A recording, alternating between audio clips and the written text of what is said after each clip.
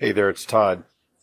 I'm not sure if you can hear the background noise, but where I am currently, it's presently pouring rain. And a neat occurrence is as I opened my YouVersion Bible app to see today's daily devotional, the very first thing that caught my eye on the first screen is this verse from Romans chapter 1, verse 20.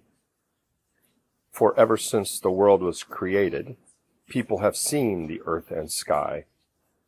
Through everything God made, they can clearly see His invisible qualities, His eternal power, and divine nature. So they have no excuse for not knowing God. Amen to that. And so as I watch the rain come down, and I look around at the trees and the flowers being nourished, we are the same way.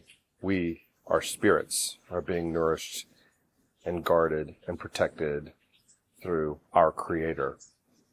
Father, help us slow down enough in life to recognize, notice, and appreciate your beautiful creation. We get so busy.